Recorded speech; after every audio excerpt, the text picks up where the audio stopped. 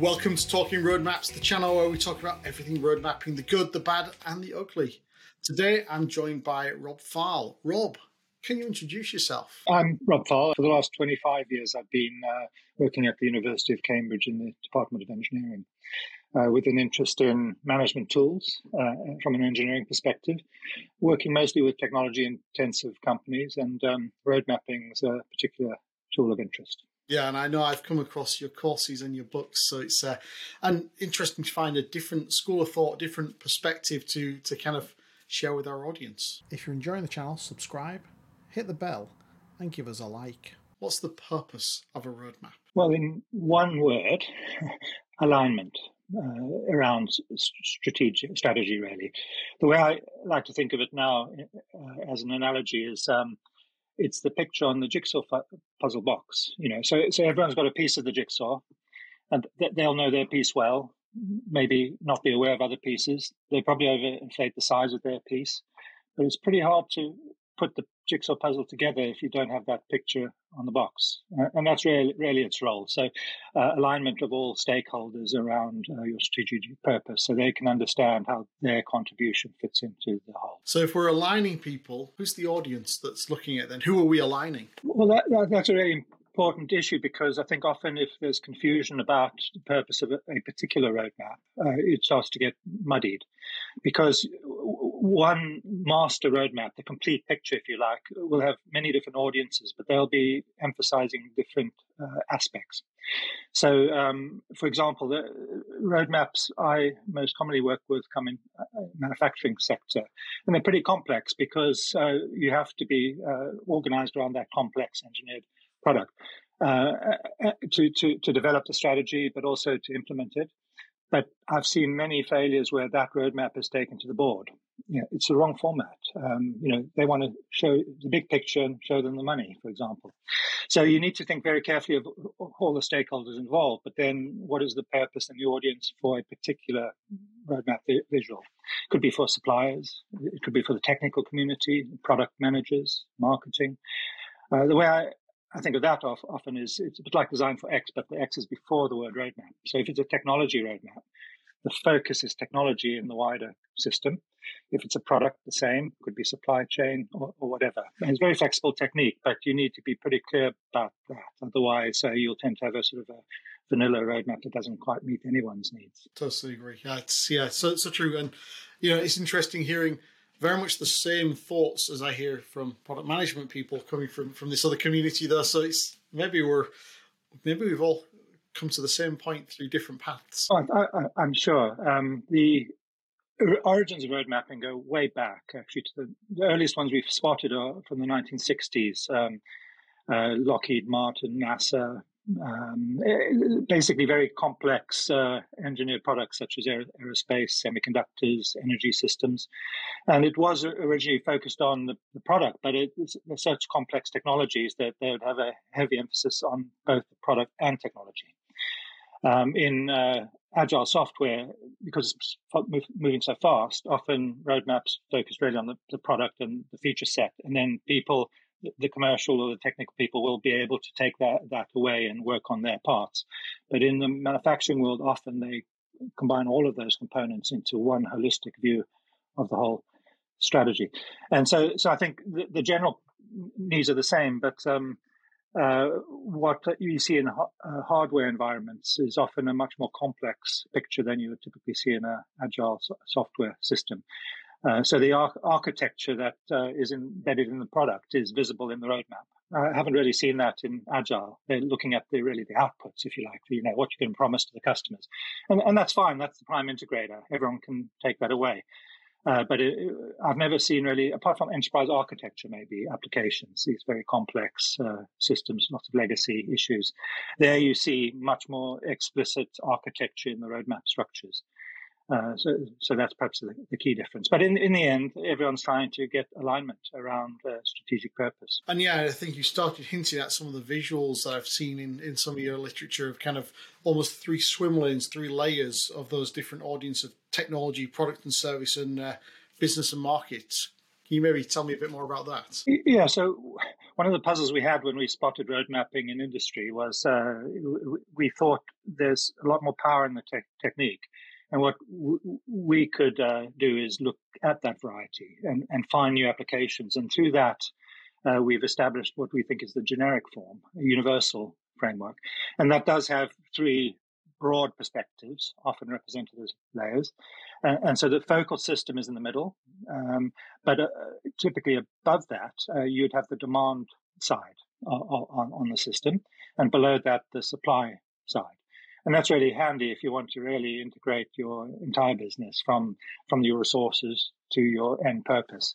The product is a stepping stone, but why is it important, and how are you going to develop it? That's typically what you see in that. We always relate those three layers to knowledge types. Why at the top? Why do we need to act? What's driving us? What's motivating us? What do we seek as outputs? What is the product and service, their functionality, performance, features? And then how is technology often, different disciplines, and then other resources. And then set against that is when, the timeline. So 4 of the 6 fundamental dimensions of knowledge are baked into the structure of those roadmaps. The other 2 questions, the who and the where, are not as explicitly represented, but absolutely critical because, in the end, the roadmap has to have ownership, the different layers and perspectives linked to different functions in the business. The objects on the roadmap need ownership. Who's managing that project, who's responsible. The whole roadmap, by the way, you need ownership from the very top. And the most interesting objects on the roadmaps, which aren't that visual often, are the connections and linkages and dependencies. I remember Motorola, who was very influential in the 1980s and 90s in road mapping. They did have some software, and I was talking to somebody in the Chicago research labs, and they said that if I was managing a technology program and I wanted to link to a product development program, I would try to create the link in the software, but the link can't be made until the other side accepts that we have a dependency, and then I know who to call. So the best way to think of a roadmap is not as a data artifact, but as a social contract, if you like. The common aspirations and commitments. And some of those links can be social contracts or real contracts to suppliers and so on. And so I think that the most important layer, the social perspective on road mapping, is the most critical one. And often people don't see it because they just see the object, the artifact produced. And then they file it away. They need to actively use it all the time and to, support conversations and insights amongst the stakeholders that those objects represent. And so that kind of contract, the almost kind of ecosystem between the different kind of elements on the roadmap that are kind of inputs and outputs to each other. Love it. And you started to hint at ownership. So you said ownership at the top. Is there different ownership at some of those different layers, different levels? Is that, who owns this thing? Who kind of maintains it? Well, often in any substantial initiative, somebody will be delegated with the operational aspects of maintaining it, running around. That's a delegated responsibility. That person normally doesn't own the content of the roadmap, but it does need some care and attention to get the process working. But in terms of what the roadmap represents, then the ownership goes straight to people with responsibilities and where budgets lie. And if you don't get that, it's just an interesting thing to look at. But when you get those people's fingerprints on it and they're committed to those actions that are represented on the roadmap, then you have something phenomenally powerful. Some of the best ones I've seen don't look great, but they're on the wall all the time, very confidential, of course. And so if you get to the point where people naturally gravitate to that visual object when they have a strategic discussion, then you're really flying, I think. And that's what you'd see in a Scrum, or in the sort of manufacturing. There's something I've seen in Scandinavia called lean innovation, which is pretty much the same. Came out of factories, though. If you go into a factory, you'll see visual management boards. The principle is if you can't see it, you can't manage it. And I've seen people take those principles out into the program management, basically product and management area, and they'll have a room dedicated to having these conversations on different clock speeds. And maybe the roadmap will be pulled out every month or two, if you like. And they're just focusing on those conversations. They don't really when I've seen one operate in Stockholm, they were really anti having any complex technology in that room, and software in particular. They were really worried it would suppress the conversations. So they had whiteboards, post-it notes, magnets. They did have a couple of bits of sophisticated technology in the room. They had an atomic clock on the wall because they were very disciplined about time. And they had a high-definition video conferencing system to connect up to other sites around the world. It was about 50,000 people. So a very simple visual management room can scale. And I'd like to see more of that kind of approach. There's a great tendency to get in the software and it's a bit out of sight, out of mind. People might type and not talk. And that's kind of heading in a suboptimal direction, I think. Yeah, funny enough, I was talking to a senior product person I coached the other day and suggesting that they create a design wall, kind of all the different design artifacts and kind of things like user journeys and so on, and kind of get it physically on the wall. Because sadly, if it's, I love tools like Miriam and Mural, but I can't just walk past them and kind of let that information soak in and kind of almost be informed by just being in its presence. And interestingly, since I've seen those systems operate at scale and very effectively, I've always mentioned it to people as a potential route for deployment. And usually the response is, we don't have any space. So I always say, well, is your strategy worth less than paint? Because you seem to have a lot of walls. But it's meeting rooms, right? It's they're always under huge demand. I think in the future, touch screens and displays are getting cheap enough that you'll be able to turn on your digital, walls in your meeting room and then have it as a multi-purpose, and that'll solve that problem. Because even things like Miro, you could have a massive screen and still get the social interaction around it rather than a paper system, which is pretty crude. On the other hand, there's no learning curve. Everyone knows how to use Post-it notes, and the worst can happen is a Post-it note falls on the floor. In fact, this system I saw, it's called a Pulse Room. It's every week. They had a Perspex box in the middle because it was on the main route into their program office, and Post-it notes would fall down, and they'd pop it in the Perspex box and sort it back out every time. Yeah, it's I'm always using stickies to kind of think, even just on my own here. And I mean, I have a large whiteboard in my own home office. Because that analog just works. But yeah, it's an interesting thing of kind of maybe in the future having that digital sharing, but in a physical environment. I mean, it's a remarkable technology, Post-it notes, for having conversations. If you empower people to contribute their ideas with Post-it notes in a light process, organizing the conversation around a structured template, it's amazing how effective it can be. And quite often people have reported that that there's a lot of conflict in these conversations inherently, information asymmetries that cause conflict. And you're always having conversations across these boundaries in these workshops and processes, but I've never really seen conflict because it's purely a communication problem that manifests as conflict, and then people don't want to. You get technical groups and product groups not talking to each other, or they have separate roadmaps. The why, what, how integrated view is bringing it all together, and that has to be owned by the person who's responsible for that part of the business. And they have the power to mediate those conversations and get people in the room. And if they have a good experience, I found then the appetite is massive, to continue. It builds trust, and mutual understanding and appreciation of the other perspectives. And I think at the root of part of what you said there is an understanding that conflict doesn't have to be a negative thing in reality. So you're not seeing the conflict because you're seeing the discussion that gets to good outcomes. And that's, I guess you could term it as positive conflict. It's disagreeing to get to somewhere, as opposed to fighting between people. Yeah, there's always trade-offs and compromises, but that needs to be had in an adult sort of conversation, and which is really facilitated by these techniques. So you don't often get sucked down different rabbit holes.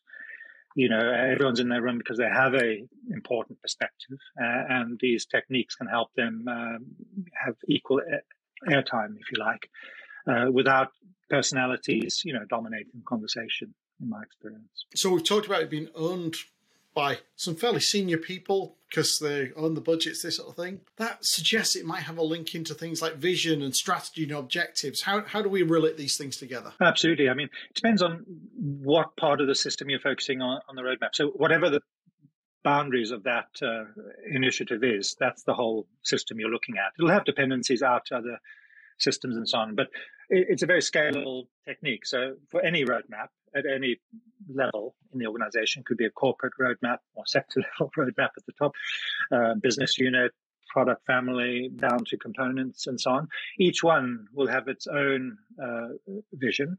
And that's a problem I see in many firms. The company has a vision, but people can't relate to their perspective.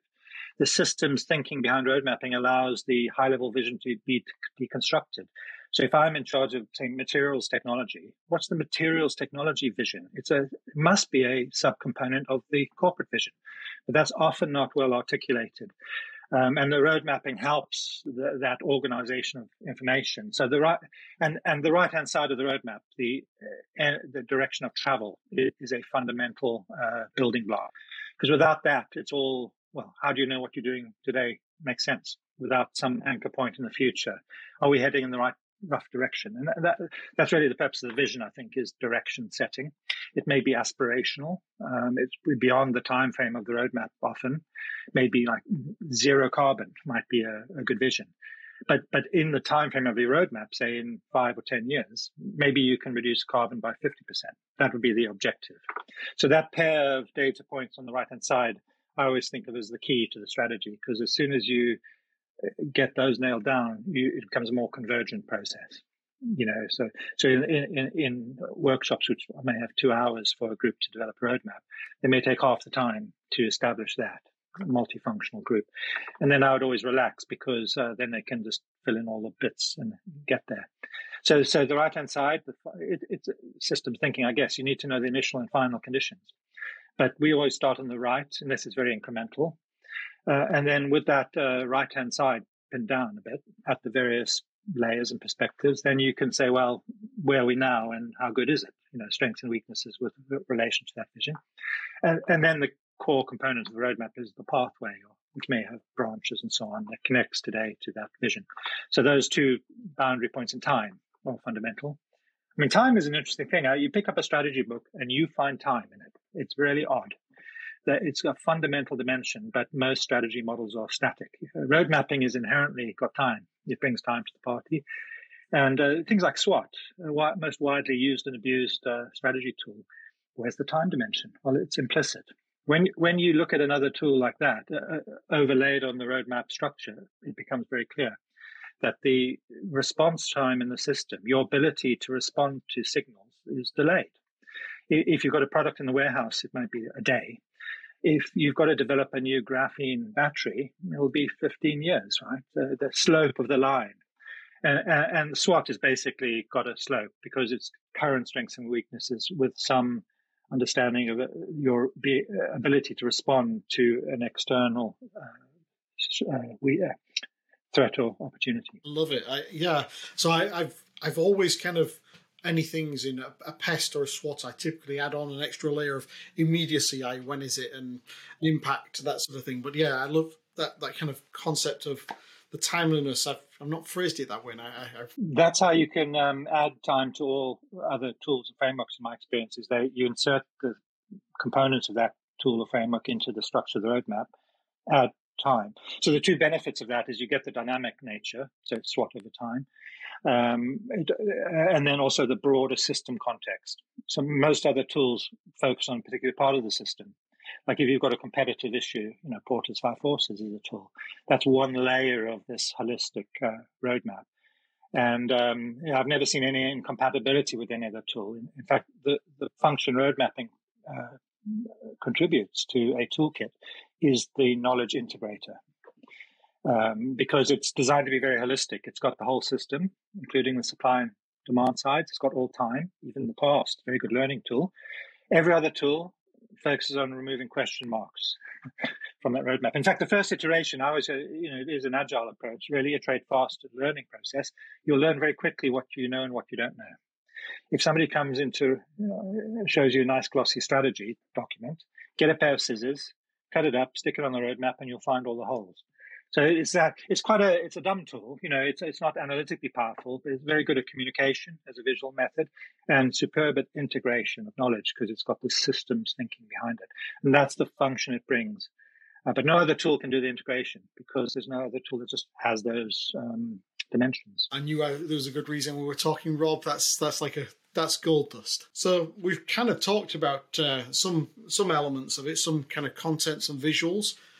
But maybe you can unpack that a little bit more. What's visually, what are we looking at on a roadmap? Well, the most common practice is generally poor. Actually, it's as a visual tool, it's surprising that people often fail at that very last hurdle. They may have great content, but the human brain is really a visual processing system, right? And it really struggles to see through a bad visual to the good content and structure. And many people who create roadmaps don't even have any basic training on visual design.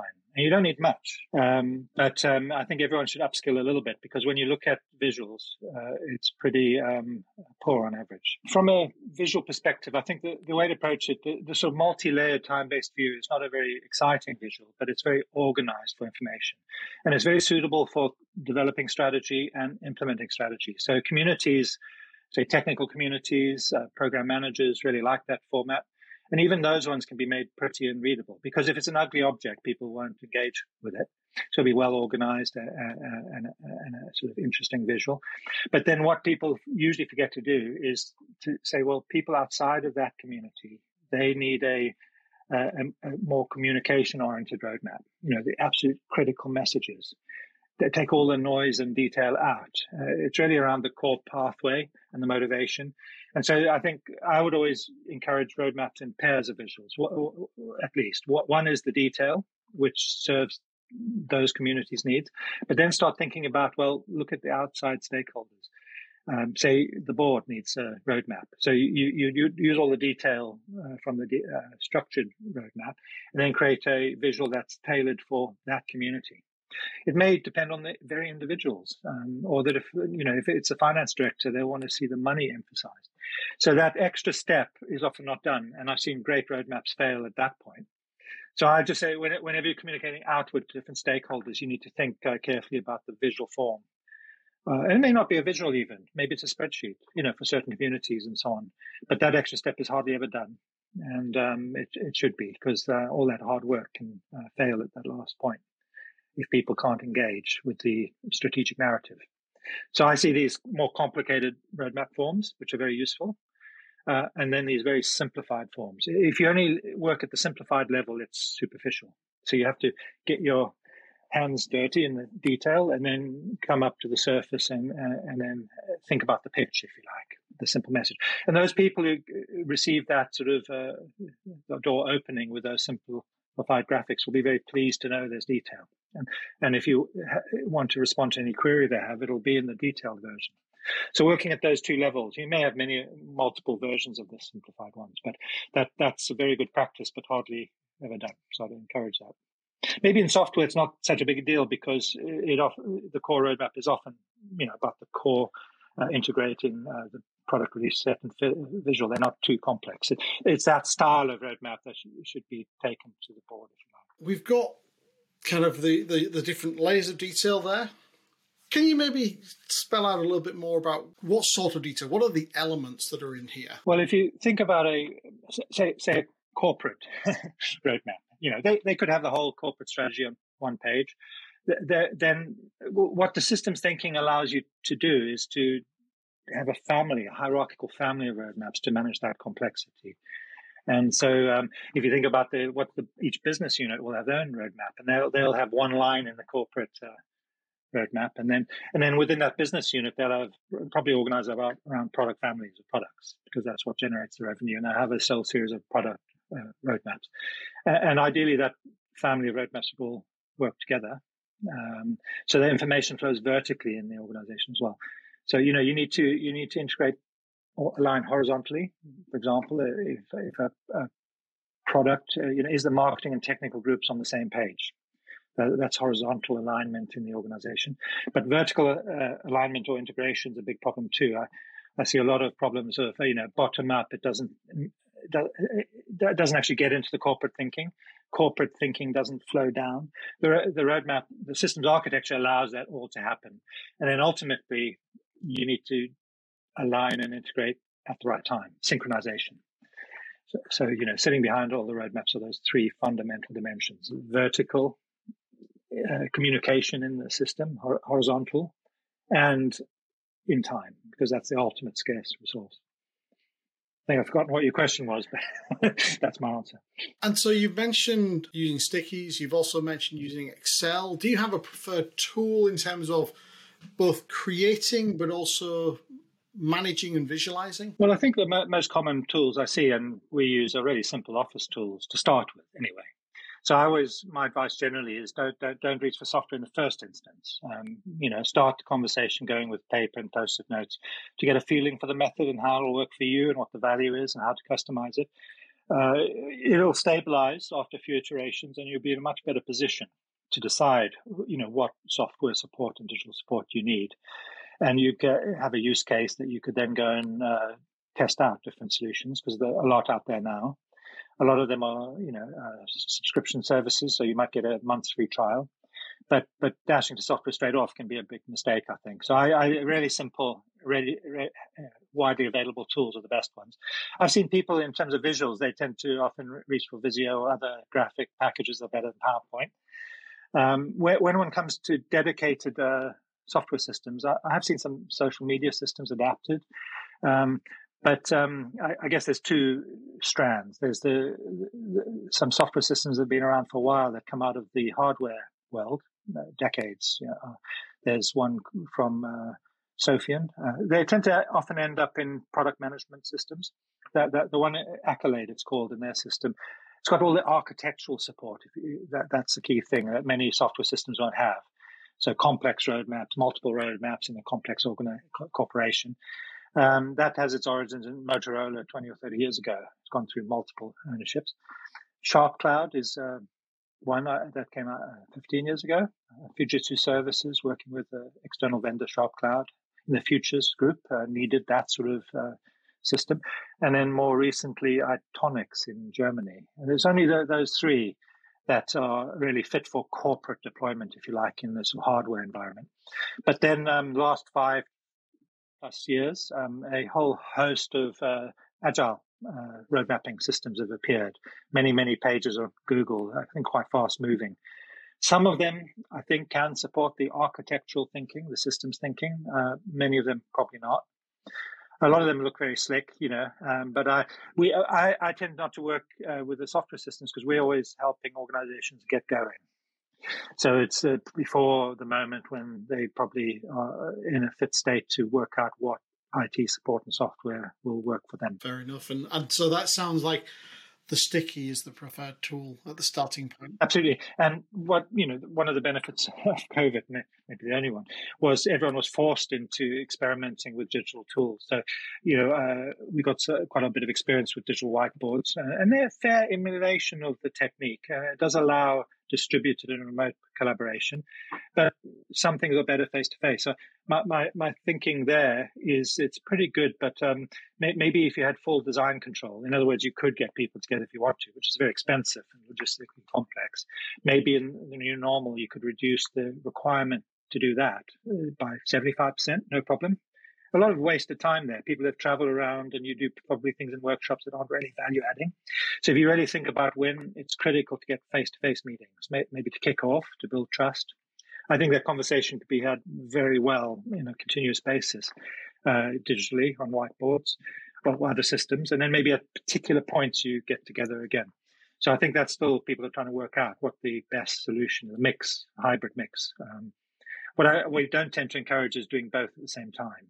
That's a recipe for disaster so far. Maybe in the future when we're really high fidelity VR, maybe there'll be other options. So coming on from tools then, Rob, what about best practice on road mapping? If you had to kind of choose one or two things. I'm a bit allergic to the concept best, which means there's only one. But good practice, and effective practice, many things. I do think, going back to the original Motorola paper that described their method from 1980, I think 87. They recognize the need to have a consultative, consensus building process. I think that's an absolute must. You've got to get people's fingerprints on it. It is a useful tool to get your own thinking in order, and I use it myself, but that serves my purpose. But in a complex situation when multiple people have to be involved, if you don't get them all involved, the roadmap will have little traction. Now, you can do that in many ways, interviews, but then you don't get the conversation. So at certain points, getting people together, and it's a very effective way of having strategic conversations. And I would always encourage people to actually use the structure and empower people, and you can have conversations on the canvas. And it's really helpful for everyone because they understand, where this point sits in the bigger picture. It's just very, very effective, and it cuts through a lot of the conflict and so on. So I think I would always encourage people to, take a sort of people-oriented process. There can be lots of modeling and simulation and good data from that source as well. But in the end, it's those people who have to act, and getting they have an ownership of the process if they're involved in it. So that's the top one, I guess. Keep it simple. There's great temptation, especially amongst technologists, to put everything in there because they kind of like to see the detail. I think you should suppress. I've never enforced it, but you should have a kind of a bit budget, if you like. No more than 20 post-it notes for any roadmap, for example. I don't know if it's 30 or 20. I've never been harsh about that, but that's an auto-scaling thing, right? So if you think about the history of the universe, you can tell that in 20 or 30 big chapters. How you made breakfast, 20 or 30 small steps. And so, you need to basically reduce the content because it becomes a burden to update and it hides the core message. Put the detail elsewhere. The roadmap should be the highest level navigational tool. I remember General Motors 20 years ago had a corporate decluttering process. I think all organizations accrue bureaucracy. And every now and again, you need to slash and burn it. And they had a really ruthless process of getting rid of everything. Probably have it back by now in spades. But their roadmaps were beautifully simple. The 5 things nobody must ever forget. So I think that discipline of keeping it high level, having this navigational aid, there's a great temptation, and the opposite of best practice or good practice is to mistake the roadmap for your strategy. It's a window onto your strategy. And then if you mistake, it's easy to mistake for me because it looks like your strategy because that's a depiction of it.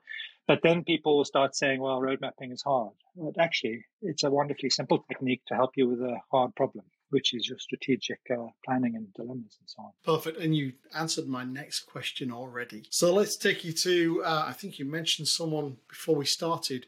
Whose advice on road mapping do you listen to? Well, the first advice I would always listen to is people who've done it in the industry. Right? And road mapping and most other good things in management don't come from academics. They come from people solving problems. And that's where roadmap came from. It wasn't dreamt up by academics. It was people in tough strategic situations finding a way to do it. So I would always really respect people who've kind of walked the talk. Really. And that's where we learned, working with companies as well, to then take that learning. What we can add is time to reflect, look at variety, and so on. So that's the first group where road mapping came from. And companies are very keen on learning from each other. Nobody's interested in the content of their roadmap, but how do they organize? So there's no barriers. Even competitors will often talk about these things. They just won't show you the actual roadmap. In terms of experts, I think the they're not academics exactly, they're systems experts. One comes from the semiconductor world, Dr. Gert Muller. He's from Eindhoven, although he's teaching systems in Kongsberg in Norway. He worked at the Embedded Systems Institute. Eindhoven, ex-Philipstown, really steeped in semiconductors and systems thinking. That's one of the roots of road mapping, came from complex semiconductors. And, Moore's law has been sustained through the whole industry, collectively developing a sector-level roadmap. And so they really understand systems, and Gerrit is the go-to guy. He's got a great website called Gaudi. Never asked him why, but I think it's because it's never finished like the cathedral in Barcelona. But it's a lot of resources there. So if you search on Muller, M-U-L-L-E-R, Gaudi, you'll find that. The other sector where road mapping came from, and people really understand systems, is aerospace. And so there I'd point to Professor Ollie de Weck at MIT, who's spent 2 years at Airbus working in the CTO office on their road mapping system. So he doesn't just think about it, he does it. And when he went back to MIT, he's got courses there now and a new book. Ollie de Weck has got some courses on technology road mapping and a new book. So if you want this sort of hardcore technology analysis side of technology road mapping, that's the main resource available now. So those two. And then I think also there's other experts around, some academics with more applied focus that are interesting to talk to. And places like Fraunhofer, Dr. Sven Schilft in Stuttgart. They do a lot of very applied research and a lot of expertise in road mapping.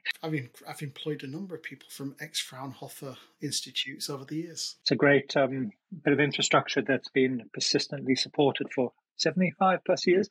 I wish we could have something like that in the UK. I've also spent a lot of time at ASML.